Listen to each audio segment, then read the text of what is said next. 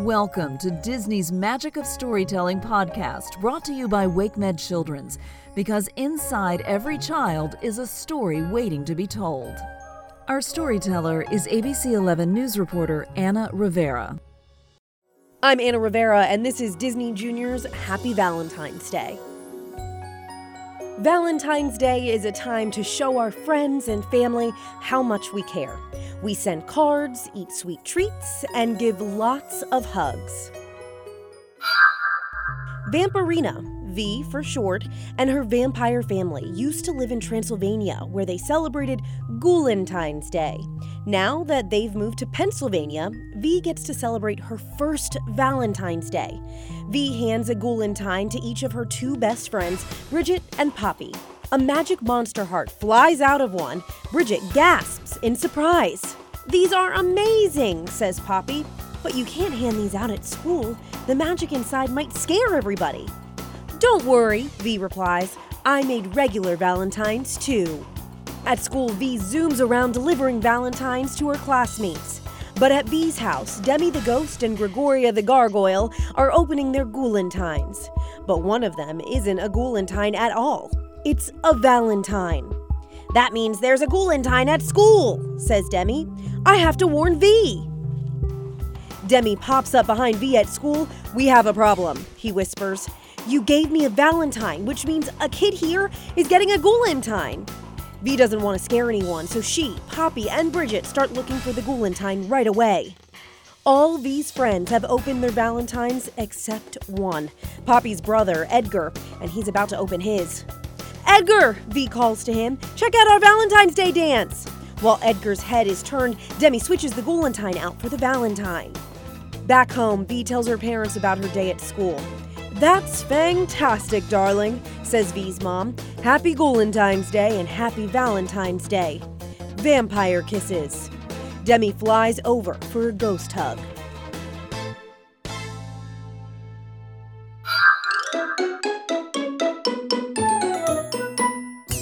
Pip the Penguin and Freddie the Flamingo work at Tots, the tiny one's transport service. The Tots delivery birds bring baby animals to their parents. Now that it's Valentine's Day, there's even more love in the air than usual. Freddie wants to take Valentines to all the babies he and Pip have delivered. "Wow, that's really thoughtful of you, Freddie," says Pip. Pip and Freddie load all the Valentines into crates, and Freddie gets a running start before taking off into the sky. He shouts, "Flamingo!" Pip sniffs out their flight path. The two best friends make a great team. Each of Freddie's Valentines is made specifically for each baby. Their first Valentine is for Precious, the baby panda.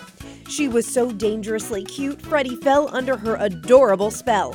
"I put a lot of hearts on her Valentine," Freddie tells Pip, "because I loved her so much." Cam, the baby chameleon, loved to change colors, so Freddie made him a really colorful Valentine. Pip remembers that Cam also loves to play hide and seek. And the biggest baby, Wyatt the whale, gets a humongous Valentine. "Remember when we brought him home?" says Pip. "All the flyers had to work together."